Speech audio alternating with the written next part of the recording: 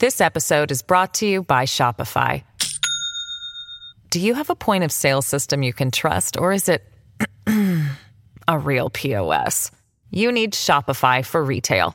From accepting payments to managing inventory, Shopify POS has everything you need to sell in person. Go to shopify.com/system, all lowercase, to take your retail business to the next level today. That's shopify.com/system. This Week with George Stephanopoulos starts right now. Super Tuesday Showdown. We've been launching like a rocket to the Republican nomination. Donald Trump looks to lock it up early as the border battle takes center stage. This is a Joe Biden invasion. Instead of telling members of Congress to block this legislation, join me. And the former president awaits multiple rulings that could delay his trials beyond Election Day. This morning, our exclusive with Democratic Senator Chris Murphy, plus legal analysis from Sarah Isgur and Preet Bharara. Stepping aside. It's time for the next generation of leadership.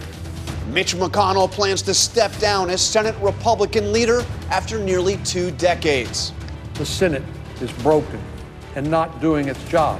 It's been a long time since we've had a leadership race like this. We'll talk about what's next for Republicans with Senator Mike Rounds and the Powerhouse Roundtable. Desperate measures. Aid flowing to Gaza is nowhere nearly enough. The U.S. airdrops food aid into Gaza amid growing concerns of famine. We're live in the region, and we'll speak with World Central Kitchen founder Jose Andres. From ABC News, it's This Week. Here now, Jonathan Karl. Good morning. Welcome to This Week. As we come on the air this morning, the U.S. military is airdropping desperately needed food to the people of Gaza. Later in this program, we'll be joined here in the studio by Chef Jose Andres, who has just returned from the region and is doing everything in his power to get food to people who are now facing the very real threat of starvation. But we begin on the home front. Super Tuesday just 2 days away. 15 states and 1 U.S. territory set to vote. In a normal presidential campaign, this would be peak primary season. Heavy competition and upsets in the making. Instead, it seems as if the battle is already over, with Biden and Trump racing to lock things up and setting up the rematch the overwhelming majority of Americans say they just don't want. But then again, the overwhelming majority of Americans have also consistently said they don't like partisan gridlock. They want the parties to work together to tackle America's problems.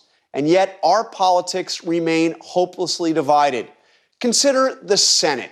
Only 5 states, that's 5 out of 50, now have a split delegation with a senator on each side of the aisle, the lowest number since senators first started being elected by popular vote more than a century ago. And after the November election, it's possible that every single state in the entire country, except one, will be represented by 2 senators from the same party. As for Biden and Trump, despite the steady march to the primaries, there are general election warning signs for each candidate. For Trump, it comes from the 40% or so of Republican primary voters in the early states who backed another candidate. Although, truth be told, there's no real evidence in the polls to back up Nikki Haley's claim that Trump can't win in November. For Biden, the warning shot came this week in Michigan, where more than 100,000 Democrats voted uncommitted, a protest vote fueled by their anger over the president's handling of the war in Gaza, which has now taken more than 30,000 Palestinian lives in the nearly 150 days since the conflict began, according to the Hamas-run Gaza Health Ministry. Despite those warning signs, Biden and Trump have already turned to the general election, nowhere more clearly than on Thursday, when they both visited Texas at the same time, each blaming the other for not dealing with the influx of migrants at the southern border. And that's where we begin this morning with Senator Chris Murphy, one of the group of bipartisan senators who negotiated a border security deal that failed to get enough Republican support to move forward. Senator Murphy, thank you for being here. I want to start with the trip to the border by Trump and Biden. With Congress deadlocked on the issue that you worked so hard on, We've heard that the president's considering executive action of some kind. Can you give us a sense of what is under consideration and what he may do? Well, first, I was very glad to see the president go to the border. I think Democrats need to go on the offense on this question of controlling the border. The fact of the matter is we did achieve a bipartisan compromise that would give the president new powers to get the border under control, and Donald Trump killed it. Donald Trump and Republicans decided that they want the border to be chaotic because it helps them politically.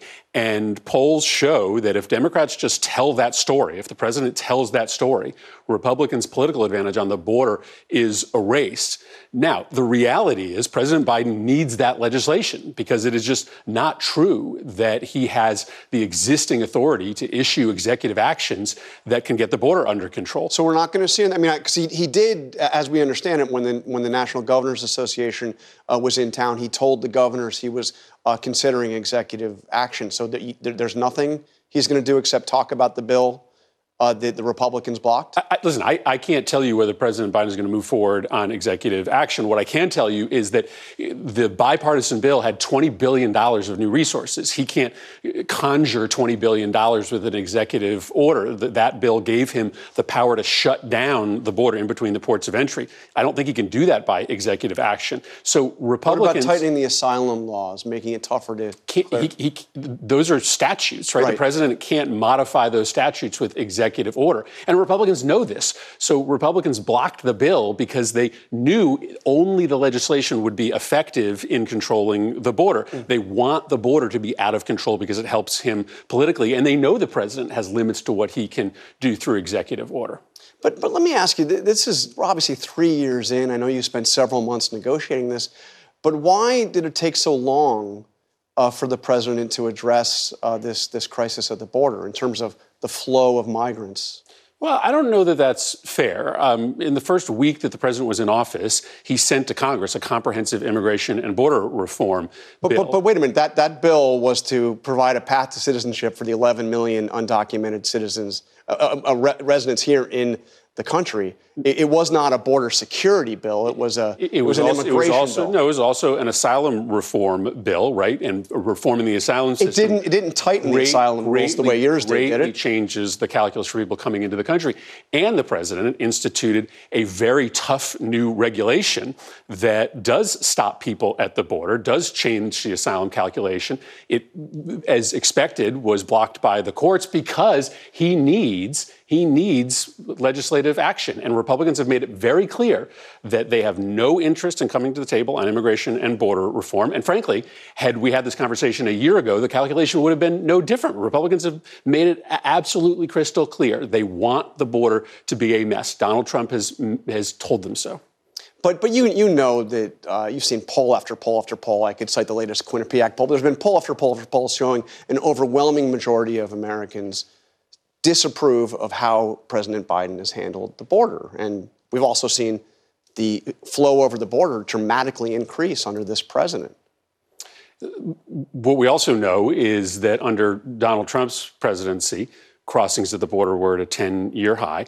And this is exactly why I think the president and Democrats should go on the offense, because the vast majority of the country believes that we should have robust legal immigration, but they want tighter control of the border. And right now, there's only one party that can deliver that. Only the Democrats support pathways to citizenship, support expanding legal pathways into the country, and a tough border law. Republicans use the issue of immigration to try to divide us from each other, and now are on the record opposing the toughest border reform bill, the toughest border security bill in decades. We saw New York Mayor Adams call for drastic changes to New York City's sanctuary policies. As the whole sanctuary city movement, did it go too far? Are we seeing a rollback of that? Should there be a rollback of that? Well, we treat immigrants compassionately in Connecticut as well. And listen, I think that speaks to the best of this country. Ultimately, this solution has to be on the border and in the countries that people are fleeing. I don't think it's in the best interest of this country to push immigrants into the shadows once they are here. So to me, the focus has to be on the border. Okay, I want to turn to what we saw in Michigan, where over 100,000 Democrats went to the polls and voted non-committed. Obviously, a protest vote to the president's handling of the situation in Gaza. How concerned, as a political matter, should Democrats be? I don't think we should be concerned about this as a political matter, because this is such a critical issue relative to America's national security and the security of the Middle East. I would hope that the president doesn't make decisions about what to do in Gaza or the Middle East based upon how the votes line up. Listen, I think it is time for the president to use all the leverage that he has to get a long-term ceasefire. I think if that ceasefire doesn't come, it's in Israel's interest for them to pause military activity to solve the humanitarian crisis. But to the extent the president is using additional leverage on Israel, he should do that for national security reasons, not for political reasons. These issues are too important to be dictated by the polls.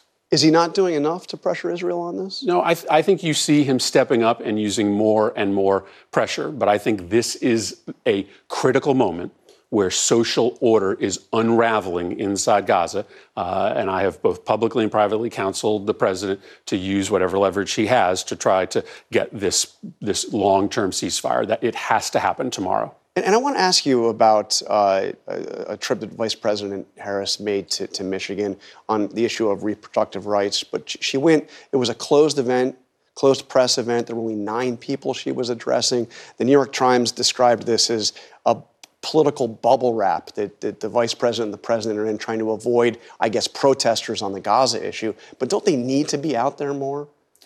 Oh, I think you will see the president out there, and you will see the vice president out there talking about choice, talking about border security, talking about a foreign policy, frankly, that has renewed the world's respect for the United States. Listen, I think the president is an incredibly compelling figure, and I would hope that the White House will send him out all over the country to just be who he is, right? He comes across as Scranton Joe Biden when he is engaging with voters, and I hope he does more of that. I think he will. All right, Senator Chris Murphy, thank you for joining us. Thanks. It's primary season, but in yet another sign of how strange this presidential race is, there was more action on the legal front this week than on the campaign trail. The Supreme Court taking the issue of presidential immunity, drama in Georgia surrounding the Fulton County DA, Hunter Biden testifying on Capitol Hill, and on Friday, Donald Trump spent his day at a Florida courthouse as lawyers argued over the next steps in the classified documents case. To help us make sense of it all, we brought in some of our great legal minds, Preet Bharara, former U.S. Attorney for the Southern District of New York, and Sarah Isgur, the former Justice Department spokesperson under the Trump administration. So, Preet, let me start with you. I want to ask you about something that came up while the president was watching, the former president was watching in Fort Pierce, the Justice Department's policy of not taking any major actions, no indictments or new investigations within a 60-day window before a campaign. So how does that square with the idea that we may actually be seeing full-blown trials of a presidential candidate right in the middle of the fall campaign? Yeah, so there is a general policy, a norm, if you will, that the department, with respect to investigative moves, things having to do with their that are under their control, they don't take those steps near an election, within 60 days of an election. It's kind of ironic that the Trump team is arguing in favor of norms, given all the norm breaking that's gone on their side for a number of years now. But as Jack Smith's team argued in court on Friday, that norm extends to things that are within the control of the Justice Department. They don't apply in their mind, and I think this is correct, to a trial happening after the indictment has already taken place, right? So a judge can decide in his or her discretion to proceed with a trial, notwithstanding that policy. Now, I will say, separate and apart from the policy, it will be an interesting thing, and I think a judge will not lightly go to trial in October of an election year. I mean, Sarah, it really raises just mind-blowing possibilities that a jury could be going in to deliberate just as voters are going out to vote. I mean, it's where we are, but it's an odd set of circumstances, to say the least. And it's not unprecedented. Remember when Senator Stevens was indicted by the Department of Justice, he actually demanded his speedy trial rights, and the jury came back to convict him just a week before Election Day. And that year, you talk to various people, senior former administration officials in the Justice Department, and they'll give you different reasons for this policy. One of the reasons, for instance, mentioned in Loretta Lynch's memo about this back during the Obama administration, says that it's about some of the appearance for the Department of Justice to look impartial heading into an election. But, other department officials will tell you, actually, it's about giving the defendant and the candidate in this case an opportunity to respond, that if you suddenly take a public investigatory step too close to the election, you're not really giving them an opportunity to defend themselves, which would mean a trial's just fine, because that, by definition, is the opportunity to defend themselves. So, Preet, the Trump campaign, not surprisingly, is pushing in Florida, as they are in the other cases, saying that these trials should happen after the election. But they did put forth a possible date for doing it before the election, August 12th. It seems, reading the tea leaves here, that there are two federal cases. There's the January 6th case, and there's this documents case. It seems like they clearly, if one of them is going to happen before the election, they want it to be the documents case. Yeah, the government has suggested that those dates are being put out in bad faith. I mean, there's a game of, I don't know what game you want to analogize it to, checkers, chess, backgammon, something else. But they want to clog up the docket. They want to clog up the schedule. So even while some of these other cases are winding their way through the Supreme Court, like the January 6th case, because we're waiting to hear what the Supreme Court will say about the claim of absolute immunity, if you have another case scheduled, that doesn't allow one of the other four cases to go forward, one of the other three cases to go forward, and they will come up with some excuse, presumably, as you get closer to the August date, as to why it can't go forward on that date. So I think there's a lot of gamesmanship going on here. And by the way, just further to what Sarah said earlier, in your earlier question, the reason you don't take an investigatory step or some other action close to an election is you don't want it to impact unduly against the person you've taken the action. And there's a lot of argument to suggest that being on trial and having these cases pending against him actually aids Donald Trump politically. We've seen that time and time again with the polls, and it's possible that the argument is actually the inverse of what Donald Trump's folks are advocating. I mean, he was there for 6 hours in Fort Pierce on Friday. Hey, very quickly to both of you, Hunter Biden was on Capitol Hill testifying behind closed doors, didn't take the Fifth Amendment, even though he's facing multiple indictments. What's the bottom line on that case? Seems like Republicans are not getting anywhere, to say the least, in their impeachment efforts. Sarah? They have not found what they need here. It's sort of like with the Stormy Daniels hush money payment. Partisans on each side want everything that they don't like to be illegal. Here, we do have evidence of influence peddling, but that's not a crime if Joe Biden wasn't vice president when it happened. And here you have Hunter Biden looking very confident that what he did might have been slimy, but it wasn't illegal and it doesn't implicate his father. Republicans have yet to really find what they need to move forward. Preet, quickly, your take? Yeah, it's a sideshow. It doesn't matter. It's a spectacle, and I think we should move on. All right. On that note, thank you both for joining us. Coming up, Mitch McConnell plans to step down as the Republican Senate leader. What next for his party as Trump marches to the nomination? We'll ask one of the few remaining Republican senators who has not yet endorsed Donald Trump. We're back in 2 minutes.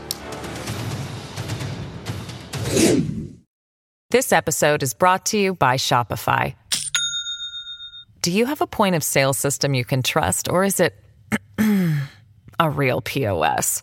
You need Shopify for retail. From accepting payments to managing inventory, Shopify POS has everything you need to sell in person. Go to shopify.com/system, all lowercase, to take your retail business to the next level today. That's shopify.com/system. Hey, I'm Andy Mitchell, a New York Times bestselling author. And I'm Sabrina Kohlberg, a morning television producer. We're moms of toddlers and best friends of 20 years. And we both love to talk about being parents, yes, but also pop culture. So we're combining our two interests by talking to celebrities, writers, and fellow scholars of TV and movies. Cinema, really. About what we all can learn from the fictional moms we love to watch. From ABC Audio and Good Morning America, Pop Culture Moms is out now wherever you listen to podcasts. I know the politics within my party at this particular moment in time. I have many faults. Misunderstanding politics is not one of them. Senator Mitch McConnell announcing this week he'll step down in November as the leader of the Senate GOP after 17 years as leader. I'm joined now by Republican Senator Mike Rounds of South Dakota. Senator, thank you for joining us. I want to start there with Senator McConnell. The McConnell-led Senate was one of the last kind of bastions in the Republican Party of Trump skeptical, GOP. What's your sense? What happens after he leaves? Well, I think we'll have continued good leadership. John Thune, I think, is kind of leading the race right now. He's my stablemate out here, also from South Dakota.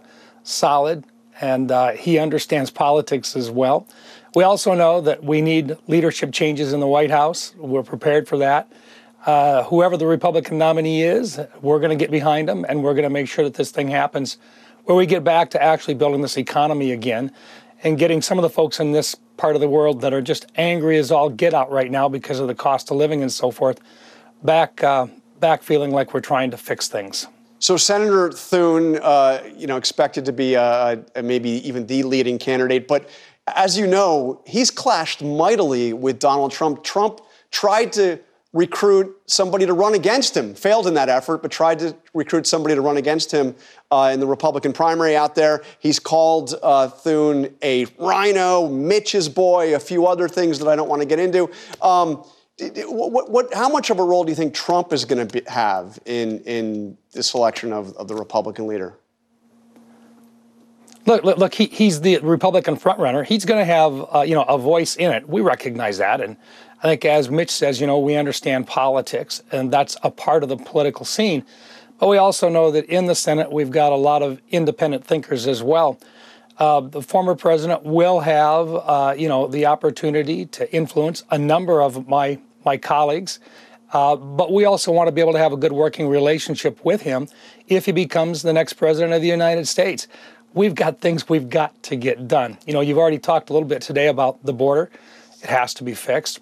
We also know that, like right here in South Dakota, and South Dakota is right here in the middle of the entire country, most folks will tell you right now that the cost of living has gone up about $10,000 a year since Joe Biden took office. They're feeling that. They want change. When you talk about energy and what Joe Biden did on the very first day where he shut down a pipeline that was a $2 billion project, they're still remembering that. And when you think about Afghanistan and the fact that he pulled out on a date certain, which was a terrible message to all of our allies, a lot of people here in the United States are saying that was wrong as well. So for us in the Senate, we're looking forward to a change in leadership. We're prepared to work with whoever the next president is. But I think you're going to find that a lot of folks in the Senate will take their own time in terms of how they work through and, the vote on a vote-by-vote basis when they're going to support the president and when they're not. By the way, I should point out that the former president's had some choice words for you, as you no doubt know. I think he called you or questioned whether or not you were crazy or just stupid, a jerk, a rhino, a weak. Anyway, we could go on. But how important is it for whoever the Senate leader is to have some degree of independence from Donald Trump? I mean, I understand you say everybody needs to be on board in the general election, but how important is it to do what McConnell did, which is be willing to stand up to Trump? Well, that's what I'm looking for in a leader. I want someone who will work with the president, but who also will stand his own ground. That's one of the reasons why I very publicly and openly supported John Thune, and I supported Mitch McConnell. I think John Thune will bring a fresh breath. That always happens when you have a change in leadership. And once again, we've got some other folks that are going to take a look at it. They are good people. It's not a matter of having a bad choice out there for those of us in the Senate. but we've got some really good choices. I just happen to think John Thune is the right guy at the right time. Great moral character. He's the right kind of a guy, and I think he will be independent enough to where he will look out also, just like Mitch did, for the institution of the Senate itself. So I'm optimistic. It's the reason why I'm supporting him. But as a Senate, our obligation is to look long term. We're elected from every single state, and we want to take care of our individual states, but we've also got the bigger picture of constitutionally what is right. And also, in terms of national defense, we've always got to be looking at national defense as our primary responsibility. So, yeah, we've got some other alternatives, but it's very similar to what a president should have. So I want to ask you about something that Donald Trump has been claiming in court. The Supreme Court is going to take up this issue. But do you agree with this notion that a president has absolute immunity for actions taken while he or she is president, effectively above the law? I do not. And in fact, I was of the same opinion that Senator McConnell expressed, which was an impeachment process is designed as a civil action, not as a criminal action, and that if a person is no longer in office, that an impeachment would be inappropriate. In the impeachment process that had occurred, I voted not to impeach, and there was a couple of different items that had to be considered, one of which, and the first to be considered, is whether or not it was appropriate to impeach a former president. Yep. Once we start going down that path, there is no end. And that means then that every single new group will be coming in, every single new House will come in and look at previous presidents, previous individuals in office, and so forth. And that was one thing our founding fathers made it very clear that they did not want that to happen. All right, Senator Rounds, thank you for joining us on This Week. Up next, world-renowned chef Jose Andres is just back from the Middle East. He joins us with an update on his efforts to feed the hungry in Gaza as the humanitarian crisis there nears a tipping point. We'll be right back. We've been cheerleaders of pushing for the government to do airdrops. I was at the White House not too long ago, specifically also talking about this. I'm very proud and very happy that finally the U.S. government is joining the initiative of King Abdullah and the other countries, and hopefully doing not only one massive airdrop in the north, but continuous massive airdrops in the north. That was Chef Jose Andres Friday discussing the White House's decision to airdrop humanitarian aid into Gaza this weekend for the first time since the war began. Andres and his World Central Kitchen have been at the forefront of delivering humanitarian aid to the conflict zones around the world, including Ukraine and Gaza. We'll speak to him in just a moment. But first, ABC's Tom Sufi Burrage reports from Israel on the dire humanitarian situation in Gaza.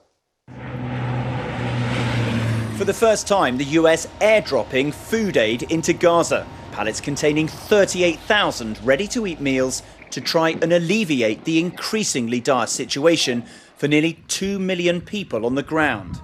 500,000 Gazans on the brink of famine, says the UN, with many children now suffering from acute malnutrition and some starving to death. President Biden saying he was compelled to act. Innocent lives are on the line and children's lives are on the line. The president announcing the airdrops just 24 hours after a deadly crush of people in northern Gaza amid Israeli military gunfire. This IDF drone video showing thousands of people surging around a convoy of aid trucks. More than 100 were killed, according to the Hamas-run health ministry. Israel saying its troops fired warning shots and only opened fire on a crowd when they got too close to one of their tanks, adding dozens of people were crushed to death in the chaos. Survivors recounting the horror. I went to get a sack of flour for my parents, Abdullah Juha says, and they shot at us. This scene yesterday showing how hungry people in Gaza are. This is one of the main crossing points for those aid trucks from Egypt over there to Israel here and then on to Gaza. But as you can see, this route is completely blocked off by these protesters. They say they're doing it to prevent any of that aid getting into the hands of Hamas. Israel facing mounting international pressure to address a looming catastrophe on the ground. People in Gaza right now are starving to death, and you're not letting enough aid trucks reach those people in need. First of all, people are not starving to death in Gaza right now. Well, the UN says they are. I beg to differ, but at any 10 rate, children at least. But at any rate, Israel is enabling thousands of trucks to get into Gaza, thousands, maybe tens of thousands of humanitarian trucks. And John, that top Israeli official saying Hamas's demands in those negotiations for a ceasefire are still, quote, delusional, so no sign of a breakthrough. A former political opponent of Netanyahu, Benny Gantz, now a part of Israel's war cabinet, is set to meet Vice President Kamala Harris in Washington tomorrow. The Israeli government rejecting the notion that those airdrops suggest the US has lost confidence in Israel to deliver more aid to people in need, saying the airdrops were fully coordinated with Israel. John? All right, our thanks to Tom Sufi Burridge. I'm joined now by Chef Jose Andres of World Central Kitchen, who recently returned from a trip to Jordan, Israel, and Cyprus. World Central Kitchen and his partners have served more than 30 million meals in Gaza and just carried out the first food airdrops. Thank you very much, Chef Jose, for joining us. You saw that report, that catastrophic scene with 100 people killed. I mean, accounts differ as to what actually happened, but there's no disputing that this situation is out of control. This is the perfect example that shows you that really people are in need of food and water. They are desperate. Mothers, fathers, they want to feed their children. So what you saw there is exactly the example of the desperation. That's why the solution is fairly simple. Let's open more places around Palestine that we can access with trucks, and very quickly we can stop that famine immediately in 2-3 days, but it has to be daily, constant, and massive. World Central Kitchen is providing more food aid than any other non-government organization. How are you actually operating under those conditions? Well, how do you ensure the safety of your people? The men and women of World Central Kitchen, they don't follow a plan, they always adapt. We are doing at times more than 350,000 hot meals a day. We have more than 62, 63 kitchens functioning every day, each one with its bakery, making bread from scratch. We've been able to bring thousands of kitchens that allow us to cook without the need of cutting trees. It's just simple logistics. We have a very big warehouse, obviously in Cairo, that we are able to keep sending 20, 30, 40 trucks every single day north. It takes almost over 2 weeks to get any one of those trucks to reach inside Gaza. And then we need to get to our warehouses. We have 4 or 5 warehouses. Again, the 61 kitchens. Then we distribute the food from the warehouses to those kitchens. And right now we have hundreds, if not thousands, of people, of volunteers that help us. Not only the infrastructure of bringing the food into Gaza, but the cooking of the food and the delivery person to person, 10 to 10, so everybody in our camps is able to receive food. And you've been on the ground in Gaza with this, just like you've been on the ground multiple times in Ukraine. But I saw you say this is the most difficult situation of any you've faced, and you've been to a lot of tough places. Well. It's a difficult situation because the people of Palestine are surrounded by the sea and by 3 big walls. They have nowhere to go. Bombs falling down, can be shootings happening anywhere. People are anxious, makes the delivery of food complicated. That's what we do, free delivery. Meaning if sometimes our trucks are stopped, we don't fight it. We don't try to press the gas. We stop, we put a smile, and we start delivering right there. We're working a lot with the communities in every route. So the same communities are the same ones that protect us so we can reach the northern places, hospitals and other that they are in desperate need. The north is where the main need is right now. Even all of Gaza needs aid. I want to ask you about the airdrops because there's been some in the humanitarian aid community have questioned them. Oxfam put out a statement just recently saying Oxfam does not support U.S. airdrops to Gaza, which would mostly serve, again, the Oxfam statement says, to relieve the guilty consciences of senior U.S. officials whose policies are contributing to the ongoing atrocities and the risk of famine in Gaza. Yeah, this probably is written by somebody who doesn't have, has a lot of time on his hands. Listen, we need to bring food into Gaza any way we can. If the airdrops are happening, Jordan began. The king of Jordan has been in some of those drops. They were doing it to bring food to their hospital. It's great that then they increased to 4 planes, 7 planes. Other countries join, more massive. Then US follows suit. We should be bringing it by the sea, maritime. We should be putting boats in front of Gaza. I hope it's going to happen soon, where we can be bringing hundreds of thousands, if not millions of meals. Why are we doing the air? Why people are thinking about coming by the sea? Because the political situation is not allowing to bring safely enough trucks. Therefore, we need to be bold. I don't think we need to be criticizing that Jordan, America are doing airdrops. If anything, we should be applauding any initiative that brings food into Gaza. All right, Chef Jose Andres, thank you very much for joining us, and thank you for the work you do. Up next, Trump and Biden both at the border as the president prepares for his State of the Union address. The Powerhouse Roundtable tackles it all when we come back.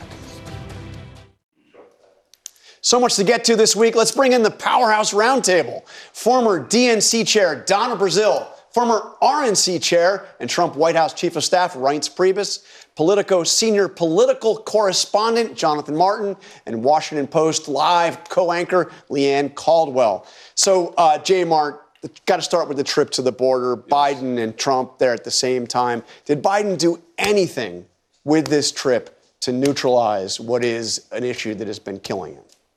In the short term, no, but he checked off something that he should have done probably 6 to 8 months ago. Look, this has been an obvious challenge for him and for his party for some time now. I think Biden was slow to realize that. To his credit, they tried to address this, obviously, in the Congress before Donald Trump killed the compromise bill in the Senate. But I think Biden's paying a price because he was too slow on the issue. Look, he was warned by his pollster in the first year of his White House that inflation, immigration, and crime were rising issues with the voters. And they were slow on all three, but immigration is the one that's been most damaging, I think, in the last couple of months. And Leanne, there's been all this reporting that the White House is considering some executive actions now that bill has gone down. But you heard me question Senator Murphy about this, and I mean, is there anything coming? Are they going to do anything? We'll see. They're saying that they are considering it, but they haven't done anything yet. And what Republicans will say is that Biden has had a chance to do executive orders for the entire time that he's been in president, and that's why they say that legislation is not necessary. Now, of course, legislation does make it more, more impactful, but the writing that has been baked. And so President Biden is going to have to do a lot to turn around those poll numbers that for the first time, voters say that immigration is one of their top priorities, and also for the first time that voters want to build the wall. Right. Joe Biden owns this problem. He's owned it from day one. Secretary Mayorkas has been on TV talking about the fact that they undid, bragging, 80 plus of Trump's policies through executive order on day one.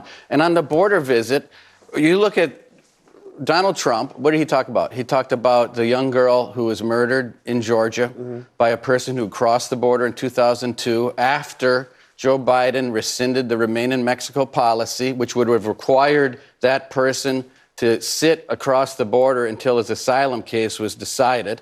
And what did Joe Biden talk about? He talked about climate change.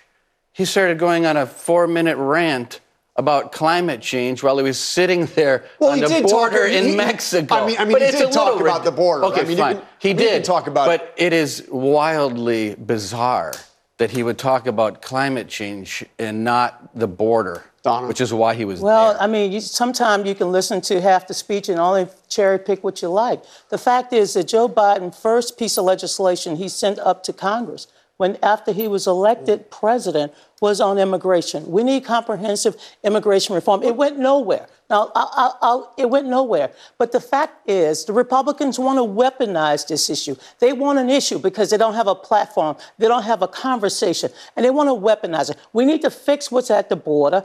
The bipartisan package that was put together, I think, in a very fair way, that package should be on the table. Speaker Mike Johnson, my fellow LSU graduate, although I'm a little older, Speaker Johnson should bring that bill up and let the Congress decide it's time to fix our border. It's time to get an increase in Border Patrol, immigration officers, asylum folks, so that we can solve the problem. The Republicans want a problem. Democrats want a solution.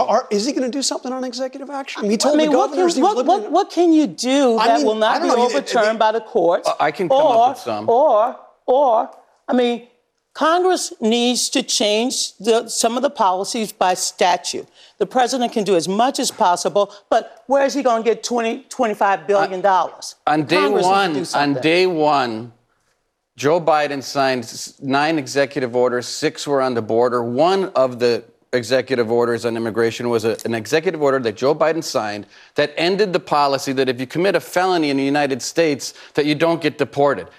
Why would someone want to keep an illegal immigrant in this country that commits a felony here? What is the rationale for that policy? Joe Biden did it with his pen on a piece of paper. I think, John, the short answer is he's almost certainly going to move on executive order if he keeps bleeding politically on the issue and there's no action in Congress. And I think both of those are very likely possible at this point. So, meanwhile, the primary is not over yet. I mean, we're talking about Trump and Biden, but it's Super Tuesday. So I want to read something Frank Bruni wrote in the New York Times, kind of summing up where we are.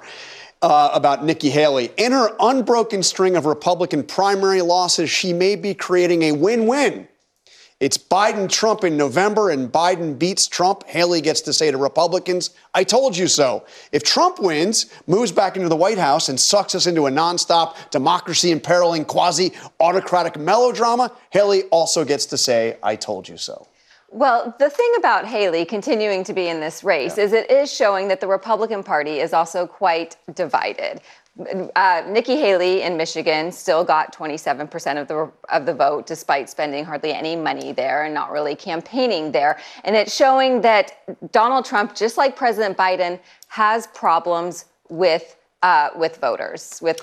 voters, Republican and Biden Democratic voters. But he really doesn't, because if you look at the polling that's come out the last couple of days, the enthusiasm level for Donald Trump is very high, and as opposed to where Joe Biden is. As far as Nikki Haley is concerned, she's also getting Democrat votes and independent votes in open primaries that don't include just Republicans. As far as but they can vote in the fall, Ryan. They can vote in the fall, and that's the point. They can vote in the fall, just like they always have. But I don't know what the play is here for Nikki Haley. The delegates on the floor of a convention aren't going to vote for a person whose campaign is to trash the front runner. I really don't see where this is going. The play is to save her money. She is thinking about a no labels contest. The play is to stockpile money, create her own brand, and see what happens in 2028 or 2032. She can say, I told you so all she wants if Trump loses. But here's the problem with that, John. The party doesn't want to hear that, except for the 30% of the party that likes her. The rest of the party does not want the reformation that she is calling for. They don't want to go back to what they were. They're happy with what they've become, and that's not going to change if Trump loses. And I think that's her larger challenge going forward is how does she increase her market share beyond 30, 35 that she has right now? Does Trump losing again help a little bit? At the margins, the challenge is the broader share of the party is not going back to the Bush era. And Donna, what about the more than 100,000 Democrats who went to vote in Michigan for uncommitted? What about the uncommitted voters in Michigan in 2008 and 2012? You know, Michigan has a reputation of sending their own message, and I believe your vote is your voice. And the one thing the Biden campaign did to their credit, they didn't go in there and trash. They didn't go in there and say, hey, I don't want you guys to vote uncommitted. They wanted to send a message, and they sent a message. Now, can they pick up uncommitted in other places? Perhaps not. Can they get write-ins? Perhaps. We'll see what happens in Minnesota and places like Washington State. But look, Donald Trump is underperforming. You can see that. I mean, they said he was going to win by, a blowout in South Carolina. Nikki got a significant. It was a blowout, but it wasn't as big a blowout. It wasn't the biggest blowout. Yeah. But, we also talk about how black folks are not supporting Joe Biden. And I have to say this because today is Bloody Sunday and the 59th anniversary of the famous march across the Edmund Pettus Bridge, John Lewis Bridge. Black voters are turning out for Joe Biden. The enthusiasm gap is real. I want to give you that little bit of love today. But you know what? It is real. Biden is going to close it. Biden has been underestimated time after time after time. And you know what? At the end of the day, he always comes back, and he comes back with a punch. So I want to, before we get to Mitch McConnell stepping down, Leanne, what is your sense? You heard me talk to Senator Rounds about this. Is the Senate Republican leadership going to be the wholly owned subsidiary like the House seems to have become of Donald Trump? It's going to depend on who wins in November. If Donald Trump wins in November, yes, it is going to be Trump's party, and only a leader who is very close to Trump will be able to win that race. If Donald Trump loses in November, it's not going to matter as much. So what about that? John Thune Trump wanted to beat the guy in the Republican primary in South Dakota. Well, I don't know where it's going to go. I mean, I talked to a good friend the other day, a senator from Wisconsin that we all know, and I think that they are going to go through a deliberative process. But John Thune is a Packers fan, so I'm all for a fellow Packers. I don't know how deliberative it's going to be. I think it's going to be entirely tied to the results of the election, like Leanne says. I think if Donald Trump loses the election, John Thune is in pole position. If Trump wins, I still think Thune has a chance because there's still going to be enough Republican senators who want to be an independent body that's not wholly owned by Donald Trump. But obviously, Trump would have much more of a say and could really shape who wins. And I think you have to watch Steve Daines, who's the current NRSC chair. If he wins 4 to 5 seats this fall, Trump's already pushing him to run for leader. Does that give him an opening And to Mitch run? McConnell's legacy is the courts. Mitch McConnell's legacy is destroying voting rights, and I can say that today on Bloody Sunday. Mitch McConnell's legacy is overturning Roe v. Wade because when he did not allow a sitting president to put his nominee forward, give Merrick Garland a hearing, that's Mitch McConnell's legacy, and we will never forget it. And it is a secret ballot, and so behind closed doors, who people vote for, but the elections do This matter. is going to be on the back burner, I think, for at least a few more months. So let's have some fun, Ryan. This is the important stuff we're talking about. Come on. Who's got primary left? We got to enjoy something. We'll talk about Biden some more.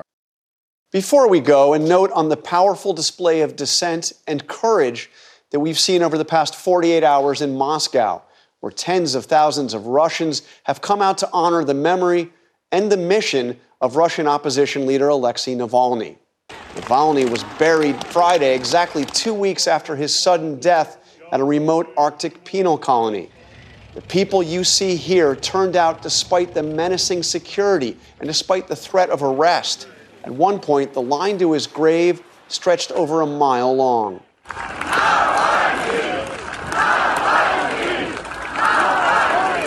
Navalny's mother and father were there. His wife and 2 children who live abroad couldn't go.